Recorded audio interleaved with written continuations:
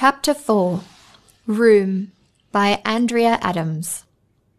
I walked up the stairs and I saw a door I've never seen before and wondered what was behind that bright yellow door. I asked myself, what will I find? Or better yet, what will I see? Will I like what I find? Or will I be horrified and be consumed by whatever is behind that door? Thinking to myself, I said, what really do I want to see? Because in all honesty, I don't know. I guess, you see, I'm just curious. In the end, curiosity got the better of me. In that moment, my hand lifted and touched the shiny golden handle of that yellow door. So here goes curiosity as I opened the yellow door of the room. Oh! I gasped, as lo and behold, that magnificent-looking room was empty. Yes, the room was empty.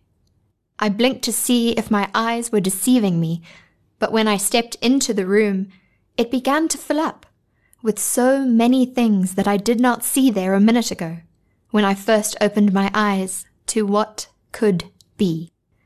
It started to take shape. I looked at the floor and there was a bed of white rose petals that looked like a carpet to match the walls and a sofa.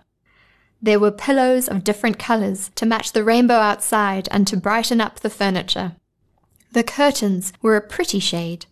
There were paintings hanging on the wall and magazines on the side table, and in the corner stood an antique table with chairs to match, all very cozy. And next to the table was a food trolley with every meal imagined. In the center of the table stood a beautiful vase with exquisite roses, all so romantic. Beyond that was a garden with fragrances of jasmine and gardenia, melodic chirps of the hummingbird and the whistle of the wind in the trees.